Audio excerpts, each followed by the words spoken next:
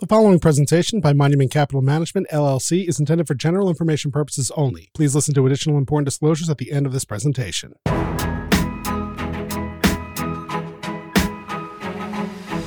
Welcome to the Off the Wall podcast. A little bit Wall Street, a little bit off the wall. It's your go-to for unfiltered, straightforward wealth advice on topics that founders, business owners, and executives care about. And now, here are your hosts, Dave Armstrong and Jessica Gibbs from Monument Wealth Management. Welcome back to Off the Wall. Today, it's just me, Jessica, your host today. Dave is off, but we're going to be talking about kind of a difficult topic today, which is taking care of your aging parents. It's something we see our clients at Monument grapple with, sometimes for many years. How do you take care of your loved ones when you're a busy executive or business owner, sometimes with your own family, your own kids, and you have lots of demands on your time? Where do you even start? What are the biggest mistakes you should look to avoid? Are there things that you aren't even aware of that you should be thinking of? That's what we're really here to tackle today. And we've got several members of Monument's team here. You know, they've dealt with this firsthand, and I'm really grateful to them for their willingness to open up and share their experiences and what they've learned in helping their parents. So please welcome Dean Catino, president and co-founder of Monument. Hello, everybody. And Monument's client experience manager is Kathleen Phelps. Hello, happy to be here. And Cecilia Gilliam. Hello. So taking care of aging parents obviously encompasses so much: financial, medical, legal, potentially downsizing a home, retirement communities, long-term care, and end-of-life wishes. So we thought it would be helpful to kind of break our conversation down in specific topics, and Dean and Cecilia and Kathleen will share their wisdom along the way. So let's dive in. Research by Fidelity Investments found that 72% of parents expect one of their children to assume long-term care giving responsibilities if necessary, but only 40% of kids cited as filling that role were actually aware of that. And similarly, 70% of parents expect one of their children to help manage their investments or retirement resources, but only 36% of those kids involved actually knew that. So there's a big disconnect between what parents and kids may be thinking. And Kathleen, can you talk a little bit more about the importance of starting the conversation with your parents early? It is so difficult to start the initial conversation about aging and eventual death. Nobody wants to talk about that, but somehow you need to find out what your parents' plans and wishes are. And when I think about it, it reminds me of having to have that birds and the bees conversation with my kids. And you think, how am I going to do this? When should I do it? And really, it's not just one talk. It's many smaller conversations over time as things change and evolve, maybe using a news article or somebody else's experience as a way to bring up the topic, because it's kind of awkward, but you need to do it. The very last thing you want is to have a crisis and then not know what your parent wants and not have visibility or access to their resources to help them. Yeah, Kathleen, I'm in total agreement. It's so important to start the conversation early and in small steps, like you said. And I actually believe that many of our parents really want to have this conversation. I love the idea of using stories of friends or an article to bring up the point. That's so very important. And in my experience, many of our parents are very aware of their advancing age and the limitations that often come with it over time. And this is a universal fear, but there's a fear of losing independence. And that's where we can help. None of this is really new. We're all going to go through it. And the goal here is to help our parents with support and resources and to let them know that we're listening to them and letting them take the lead as they move forward. I would say you'd want to begin right now protecting yourself and your loved ones early by putting financial guardrails in place while you still have the cognitive capabilities and capacities to safeguard your financials. And that way you're prepared to pull the trigger and enact the plan when the time becomes apparent. So I would say don't kick the can down the road. Be proactive now and get your affairs in order. That's such a great point, Cecilia. We'll talk more about the legal in a bit, but that cognitive capacity is so important because if you lose that, that completely changes the game on as far as how you can prepare. So great point. I also think even if someone still has their full cognition, I think it's worth noting that seniors are a really easy mark for scams, even if they are fully cognizant. In 2022, adults over age 60 reported 88,000 complaints to the FBI's Internet Crime Complaint Center, with total losses of $3.1 billion. This is just in 1 year. And the average loss per victim was over $35,000. So people are getting targeted, even if they are fully of sound mind. They are a vulnerable group, and I can share with you a personal example with my mother-in-law being scammed over the phone. She was called by these nefarious actors, frightening her so much that she was going to go to jail for not paying her federal taxes. She had calls upwards of 5 times a day. She would then call my husband and I in tears, thinking she was going to go to jail. We eventually had to change her phone number and make it private. But again, because we didn't have all the information and all the guardrails in place, the phone company thought we were the scammer. So it was a lot of work just to get her phone number changed. It is frightening that they are a vulnerable population out there and there are bad actors preying on them. Right. And in addition to bank accounts being targeted, I think you also have to think about your parents' house, which could be a significant asset. Think about my in-laws, for example. They've lived in their house outside Seattle for decades now. It's appreciated significantly. And they frequently get calls or even people knocking on their door trying to buy their house directly from them. Whereas it may seem like a good idea to transfer ownership of their house to you, the child, in order to protect your parents from predatory buyers, doing so means that you would lose step up in basis on the house if they owned it until their death. You're taking on the liability associated with a house you're not living in. So it may not be as brainless of an idea as you might think it is going to be. I want to get more into the financial. And Dean, I want to bring you more into the conversation to run through the universe of financials that listeners should be thinking about. I want to approach this from the perspective of, okay, if you're kind of taking that first step into having the conversation with your parents and they're starting to open up, they're trying to share their finances with you, what is the list that you need to be thinking of? Because of course there's a lot of things and it's easy to miss stuff. So it really is. In preparation for this, I started writing down various accounts in various areas, and the lists kept getting longer and longer and longer. And then there was like sub-lists of certain areas. So as I was prepping for it, I did write this stuff down. It's a huge playing field. And what I wanted to do is I wanted to categorize, as I go through the list, in a few different areas. And I'll bring a little color to some of the items, but I'm going to hit this list and hopefully I can do it quickly.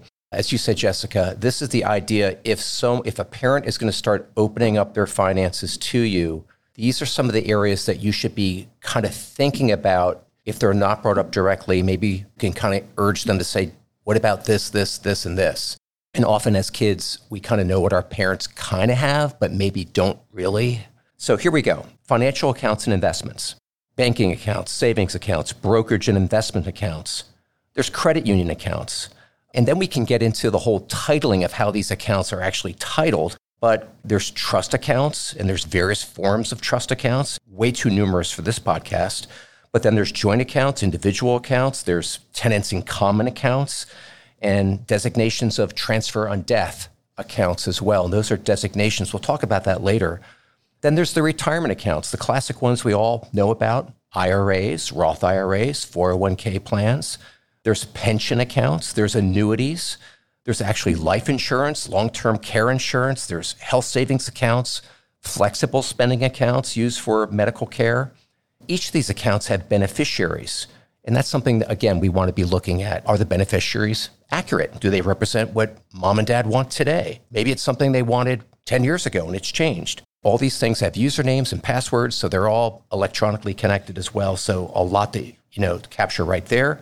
Then there's like donor advised accounts. These are charitable accounts and even 529 accounts where as an owner, maybe mom and dad own a 529 account for a grandchild. We need to make sure that we understand that. Then there's the advisors and key relationships that mom and dad may have, legal, your CPA, your tax advisor, a wealth advisor, et cetera. We want to make sure that we know who those people are.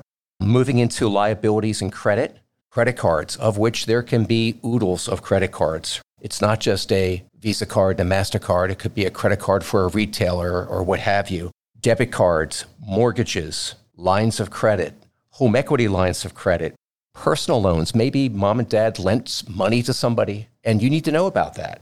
Then there's all the home bills and automatic payments that have been set up through their banking relationship. Often utility companies, gas, electric, phone, those dollars come automatically out of mom and dad's bank accounts. So we want to make sure that we have a good understanding of that. And then there's other services like lawn care and cable, homeowners association. The list goes on and on and on. Getting into income and cash flow sources, Social Security, pension income, rental income, investment income, and that might be in the form of gains and losses, interest and dividend income, annuity income. There's life insurance that can also play a part here, personal loan, and the income and principal that may be returned there to your mother and father. Let's get into assets a little bit. The primary asset most people know about is the home, the primary home. It could be a home, it could be a condominium. There could be vacation property as well, or rental property. There could also be business investment interests as well. There's also art. Some of our parents have a very nice art collection that has great value. And then there's personal sentimental items that you want to know about. And of course, a safety deposit box that we want to make sure that we have access to or at least know about. Or know where the key is. Know where the key is, exactly. Big note on real estate. Because a home, and especially in my parents' situation, they've been in their home for 50 years. Jessica, much like your in-laws, they've been there forever. I know my dad bought that house for $76,000 in the 70s. Wow. It's worth $1.6 million today. There's a huge gain there. The point is that he's put a lot of money into that house. That increases cost basis. So driveways, roofs, additions, kitchens, et cetera. These are capital improvements. That increases cost basis. So we want to make sure that if someone's been in that house for a long time, even though they bought it at a very low dollar amount, they've put a lot of money into it, that increases your cost, which decreases any gain on that house. So I'm going to stop there. The list is long. I'm kind of exhausted. I want to let the next person go. It's a good overview, though. Okay, thanks. Well, it is a lot. You've gone through a huge laundry list of items. And as a kid, I'm like, how do I even find all this stuff or what this all is? Because it's not my account. So there are a couple of options. You don't even necessarily have to be titled on any of these accounts as an owner or even a power of attorney. Your parents can add you as trusted contacts on many of these accounts so that institutions and advisors will talk with you if there's ever a question or a need. You can also be listed as an interested party on financial accounts and receive statements. So you at least have an awareness of what's there and what the activity is. I think being an interested party, I think it's really important because unfortunately, even if your parents have an investment advisor, you should still look closely at their holdings and activities in their account just to make sure that their advisor is not steering them towards bad investments or churning the account to create commissions, which unfortunately it happens. Every advisor is not like Monument, is not always looking out for the best interests of our client. So that's where I think if you can be listed as a trusted contact or interested party, you can start getting those statements, as you said, Kathleen, and you can really be keeping an eye out for that. And on the flip side of the investments, there's also the medical insurance and medical benefits that you should have the conversation with your parents of being added as a trusted contact, someone who the physician or the medical facility, your parents will grant them access to talk to you about their medical conditions and how they're being cared for. That's another consideration. And here's a long shot. See if you could get your parents to use a password manager. Maybe you use one yourself to set a good example, but everything has a login. You don't necessarily want to be receiving all this paper. It makes it hard to understand what you're looking at. Eventually, you are going to need to be able to log into their account. It's just really, really difficult if they haven't maintained that access for you. I mean, my mom still has things she can't log into for my dad, and he's been gone for 3 years. My brother has the same name, so that has made it much easier to work through some of the access problems, but that solution is not going to work for everyone. No. And see if your parents are willing to let you be added as a contact to their regular bills. If they're still doing the paper bills and still writing the checks in particular, see if you can set up electronic payments. It could be a nice way to help them with bill pay, but I think also gets you insight into their expenses. So it's another idea. Okay, I want to turn to the legal and estate planning because we all know how important that is. We talked about that earlier. I want to dive into that more. As Cecilia said, it's so important to create and keep these documents up to date, while your parents have their full cognitive capacity. So, Dean, what are the essential documents that listeners should make sure that their parents have and, importantly, have up to date?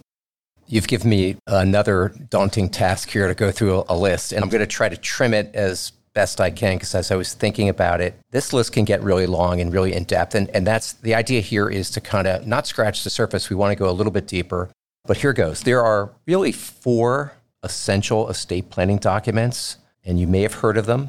Obviously, a will, a trust, a power of attorney, and then there's something called an advanced healthcare directives, of which there are different flavors of that.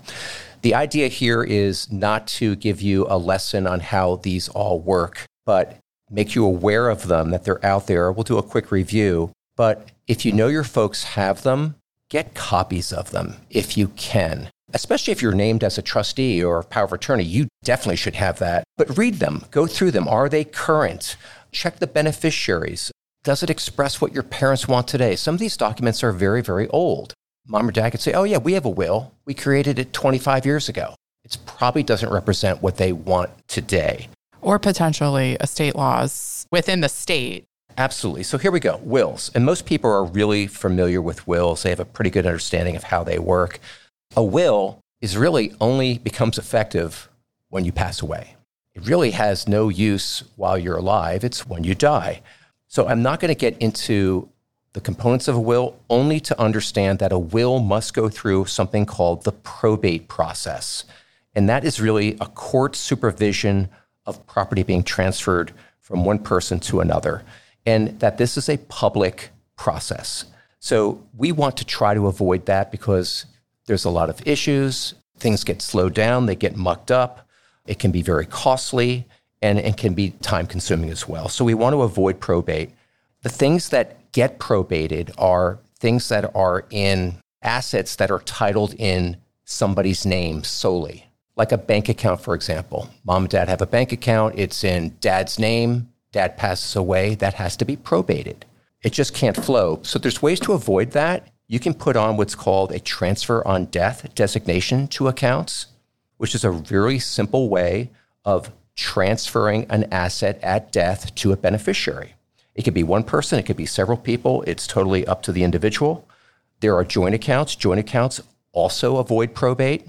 Joint tenants with rights of survivorship. It goes from one to the other at death automatically. And of course, a trust doesn't go through probate because there are named beneficiaries there. If you're listening to this, I think I just want to underscore, if you're the child is listed as the executor, probate is going to be on your shoulders. So you have an interest in limiting what's going to go through probate as much as you possibly can to make that probate process as streamlined as possible is going to make your life easier if you're in the role of executor. It's important to have a will, make no mistake about it, but what goes hand in hand with a will is a trust. Typically, it's referred to as a revocable trust or a living trust. It works in a very similar manner to a will. There are named beneficiaries. The cool thing about a trust, the important thing about a trust, is that there is something called the trustee. And typically, when there's a living trust, the person who is the grantor, the person who creates the trust, is also the trustee. It's my trust, and I'm in charge of everything. The trustee basically is in charge of everything. But the important aspect about a trustee is that there can be a successor trustee. So if I become incapacitated, the next trustee up, the successor, can step in and take control of a lot of what's going on. The important aspect about a trust is it doesn't have any real value unless something is titled into that trust. You may have a trust, there's nothing titled into it, it's just a collection of 10 or 12 pages of paper. So we want to make sure that we title assets in the trust. Things like bank accounts, things like real estate. Essentially, anything can be titled into that trust. And then on your passing, it actually moves over to the named beneficiaries. And it works outside of the probate process. And that's very, very important. The next item up is a power of attorney. Again, this is such a very, very important document. Simply put, a power of attorney is really a written document that gives one person the principal and empowers another person, the attorney in fact, to act on their behalf as a fiduciary. So for asset management, for example, if you become incapacitated, that person who holds that attorney in fact through the power of attorney, that person can act on your behalf to do pretty much everything that you would do. All of your banking, your bill pay, collecting from creditors, operating a business. They could even sue on your behalf. They can make gifts on your behalf. That is a very, very important document to have. And it's something that you want to think about before your parents, if they don't have one, to make sure that they actually think about this before they get into advanced years. And finally, the last one is advanced healthcare directives, of which there really are two. There's something called the living will. Many people are familiar with that. And there's something called a power of attorney for healthcare. So let's talk about them for a second. A living will essentially directs your physician for your end-of-life procedures and wishes if you become incapacitated. We've all heard horror stories about somebody who has gotten very sick and they're on some sort of life-sustaining equipment. For all intents and purposes, they're not going to get better at all. However, because their body may be very strong, they could be in this state for many, many months, in some cases, even years, which is something that I don't think many people would want. But if you make that decision in advance through a living will, you've actually told your physician, I don't want to be in that situation for a period of time. And that allows that physician to take your wishes and act on them appropriately.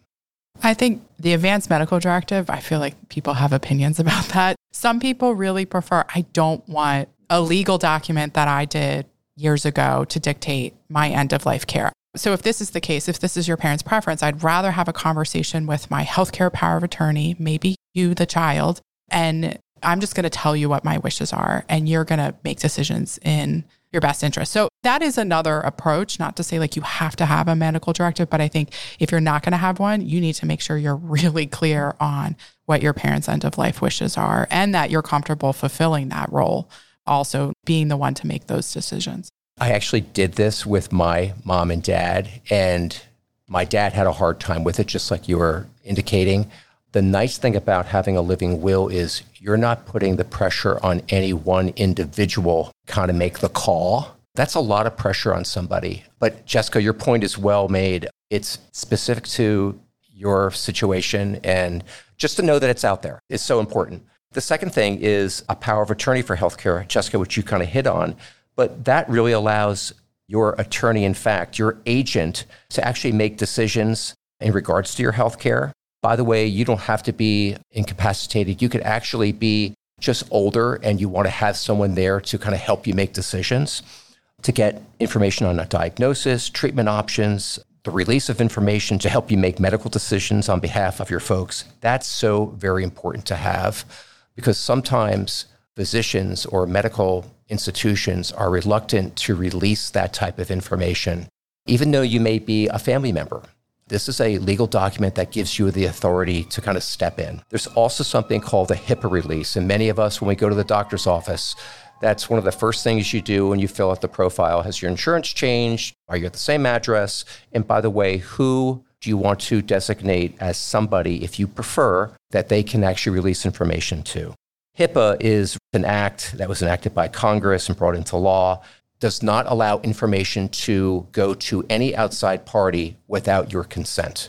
So your medical information is your medical information until you give authority to release it to somebody else. Yeah, the HIPAA release is really important because you can approach HIPAA two ways. One is how Cecilia referenced before, where you're at your doctor and you write in, I give HIPAA release for my doctor to talk to whoever you want. But what if your parent is sent to the ER for some emergent event and the hospital doesn't have a HIPAA release. This is the piece of document where you can show up to the hospital and you can say, here, I have a HIPAA release when my parent was cognizant and they gave me authority for you to talk to me. So this is like, you have to think of HIPAA as a two-way street. You can approach it where you give your doctor that right, but I think it's also important to those what-if scenarios where you just haven't already given it. This is your piece where you as the child can get information about their care. And that may be at the hospital setting or a doctor. It may also be at a residential facility. And I could even come back to the healthcare power of attorney, which actually gives you not only access to the information, but the ability to make a decision, which is also really, really important. But I think this is something I've heard from attorneys is when it comes to the healthcare power of attorney, it's best to list one agent. No co-agents. It's really the advice that I've gotten from attorneys so that you really do have that one person who is talking to the doctors on behalf of the family and saying this is a decision. But let's just say you've got two siblings and, one of you is the power of attorney for healthcare decisions, but you still want your siblings to be able to receive medical information and talk to doctors if needed. So that's where the HIPAA release comes into place. You can list multiple people to be able to talk to doctors. It is a lot. And for your parents, do you even know where these documents are? If they have them, that's great. But do you even know where they are so you can see what they say? My mom recently redid her estate documents. We worked together with her attorney on that. I have online copies of those. So that was great. But prior to that, when my dad was alive, there were no online copies of anything. They had paper copies. And my parents stored them in a safe. And I didn't know about that combination for a long time. These are the kind of logistical considerations that you might want to think about before there is some kind of emergency. And also encouraging your parents to keep all of these related documents together. All your estate documents, Social Security cards, insurance policies, having everything in one binder is helpful. My parents actually had a red binder. They were counseled to do this as part of my dad's retirement planning at his job. The binder was literally red, so it was easy to find, and it had everything in there. It was really very helpful when we needed it. It had doctors and their trust and estate attorney, information about finances and accountants, the financial institutions, pretty much anyone we would need to contact in an emergency or to settle affairs. True, and also tagging on to that, not only do you need to know where the documents are, you also want to take a step further in making sure the beneficiary information is correct and verifying that your parents' assets are titled correctly, not to pound the drum from what Dean just said, but if there is a trust in place, make sure that the information and the assets are all titled within that trust. Again, another example is my mother-in-law. When she passed, she had a partnership that had never been titled in her trust. It went into probate for over a year. No distributions were made or allowed until the asset was titled properly. And again, that becomes public record. So making sure your information is correct. Beneficiary information, check that at least annually, because that could change as well for whatever events might have happened in the past year. And then if you don't have a trust, consider, to Dean's point, adding that transfer on death.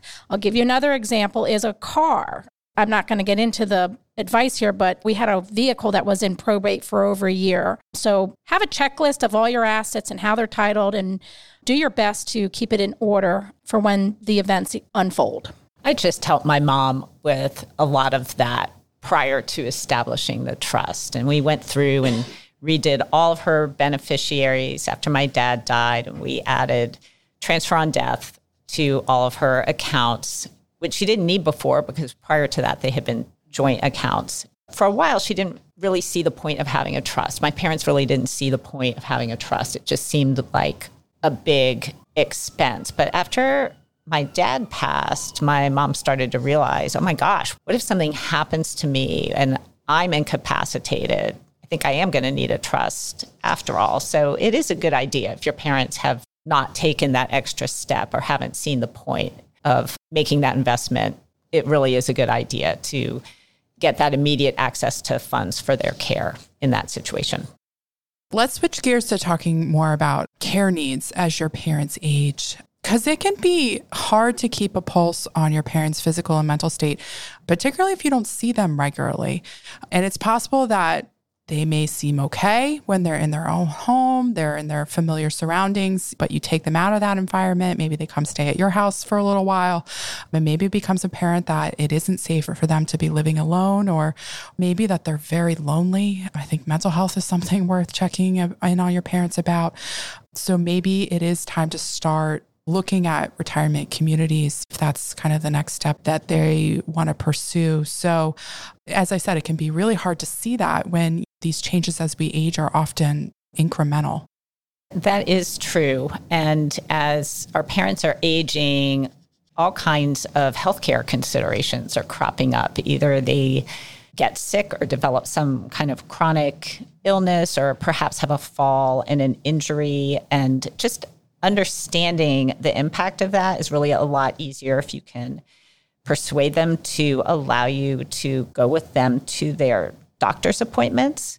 For those kind of things, it's really nice anyway to have additional ears and someone to take notes, because medical vocabulary can be complicated and overwhelming. And it's really surprising. You have two people there, and at the end, you're like, were we even in the same meeting? You compare notes, right? You're like, wow. Everybody is hearing different things. So it's really nice to have extra ears. And being part of these visits allows you to ask questions, and to ask questions that your parents might not think of, or might frankly be too scared to ask, like, is it time to start hospice?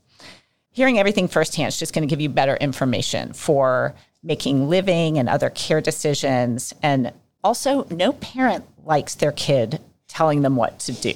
So difficult decisions like, you need to move to assisted living, or you really should not be driving anymore, that kind of thing might be better received from their doctor, someone outside the family rather than you. So that's just another reason to make sure you can have some communication with your parents' doctors.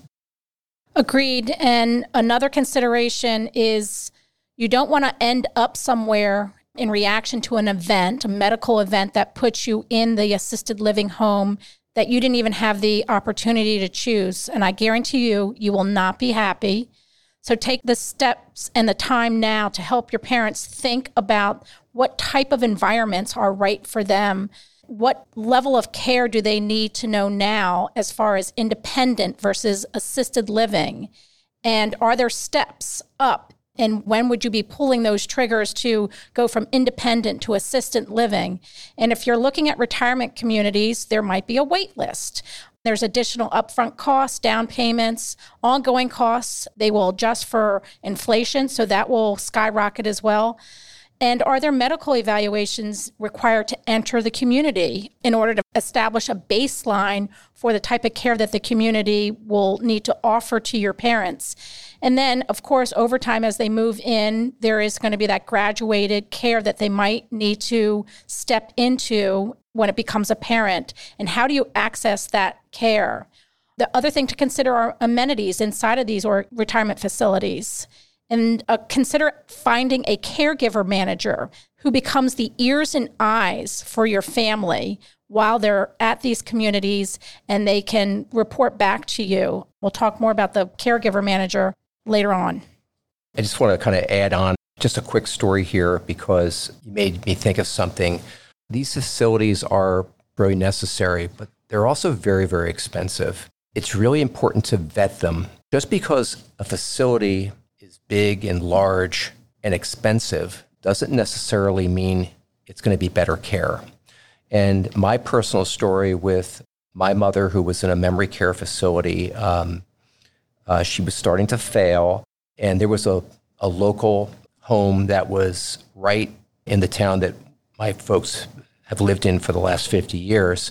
One of my best friend's sisters actually worked there for decades, and very highly recommended. My mother was in there for a little over 24 hours. I'm not going to go through the details, but it was a horrendous situation, and the care was just a terrible event. We moved her out of there, and she went into another facility that only had 30 patients, and it was wonderful. My point is that you need to vet these places, and it's so important to visit them which many of us want to do anyway, but to visit them often. And even though visiting hours may start at 10 a.m., sometimes it's interesting to get there at 9 a.m. Just get there a little earlier and just kind of see what's going on. And hopefully you will never be surprised, but I think it's always good. These facilities are supporting your loved ones, and you're not there 24 hours a day. And often the staffing is maybe not what you would want. Vet them and check in as often as you can. And I think if you're listening to this and you're just starting the journey and you're just trying to get a sense of what long-term care costs even are in the area where your parents want to live, one tool that I love is from Genworth, and we'll link this in the show notes, where you can search the average costs for in-home care. If that's something that your parents want, we haven't talked about that as much. If their preference is to receive care in home for as long as possible, you can search costs for community and assisted living care and nursing home facilities by city, state, or zip codes. You can really get a sense of what the average was. That could help as you're planning. And if your parents have a long-term care policy, it may be worth starting to investigate the details of the benefit and how to trigger the start of coverage, even if they aren't planning to use it. Just to that point, Jessica, I had an experience with Genworth and a long-term care policy with my mother-in-law. And one thing we learned is the policy can take upwards of 6 to 9 months to get rolling because they have to establish a baseline of what is required. Doctor evaluations need to be had. Doctors need to sign off. And then there will be other people coming into the home to evaluate what the policy is going to help you. So if you do have the long-term care policy, and Genworth was one that our family had, just my own personal experience of what we had to go through to get that going. It was upward of 6 to 9 months. I will say that they did look back once we already started paying out of pocket for the care. They went back and made us whole, but it was an interesting process that we weren't quite prepared for. That's really interesting because I think most people will think, oh, it's a 90-day elimination period, so that means you won't have coverage for 90 days. But that's so interesting from firsthand experience that it may take way longer and you may be out of pocket for costs, which eventually, hopefully, you'll be reimbursed for, as you said. But that's really interesting planning. I want to add to what we've been talking about because there's an often overlooked part in the conversation around moving to a retirement community, and that's the need to downsize. Going through all the things you've accumulated over your lifetime and deciding what to keep, donate, or dump is something that's going to take a lot longer than you think it's going to. We just went through this with my mom. My parents lived in our family home for like 40 years. We had a lot of stuff in there. And my parents really had been spending time cleaning things out, giving things away, donating things, just throwing things out. But when the time came to help my mom move to a smaller place, it was just really a lot of work. It was very overwhelming, even with 3 siblings and my brother's in the real estate business. Like, we had a lot of expertise that people wouldn't necessarily have. And we still decided to hire help. There are businesses that can help you with downsizing. They include hauling away what you're not going to take. They can help you sort through what to keep. They can help you send more valuable items to auction so you can make some money from that. They will take things away to charity or just haul stuff off to the dump if that's what makes sense. They can organize movers for you, pack up the truck, unpack into your house, and set everything up. So they can really do an end-to-end move management for you if that is what you want to do. Of course, all of this costs money, but it can also save a lot of time and emotional agony of going through decades of stuff. So we contracted with someone to help my mom, and then each kid would go over and spend time with her to frantically try to reduce the number of hours required on the clean out side. So they were definitely good in helping us be accountable. But I will say that the company we chose really wasn't the right one for us. We didn't have a great experience. So I would say if you do choose to hire help, make sure that the group you hire is certified by the National Association of Senior and Specialty Move Managers, NASMM. That's quite a mouthful, but that is a professional organization that has a certification for companies who want to help seniors manage their move. That's a very specific kind of project. So as you're evaluating companies, make sure that you're looking at a move manager as opposed to just an organizer who's going to put stuff in your closet. Did the place that you guys chose, were they part of that organization? I don't know, because at the time I did not know that that was something that I should look for. But now that I am further along in the process and more educated, I would definitely use that site as a resource for finding someone qualified to do the work. So again, check references also. These people should be able to give you references, and you'll hear what the company did well and what they did not do well, and you can make a more informed decision. And I'll tag on to that another little nugget to consider if your parents are downsizing and selling their home, to consider having the mail forwarded to either the power of attorney or a trustee if you are named as such on your parents' affairs, because the mail will get misplaced. And then even consider later on when your parents cognitively start to show decline, consider having the mail forwarded at the same time to help alleviate, to Jessica's point, where you're still getting the paper mail for the phone and the electricity, because my mother-in-law had the power turned off and the cable turned off because she had failed to pay it on time. And so we kind of stepped in and helped her with that and helped her organize it. And we shredded 5 months worth of bills that had already been paid, but she thought they hadn't been paid. So forwarding the mail and helping them organize the mail is another consideration to help your parents during these times.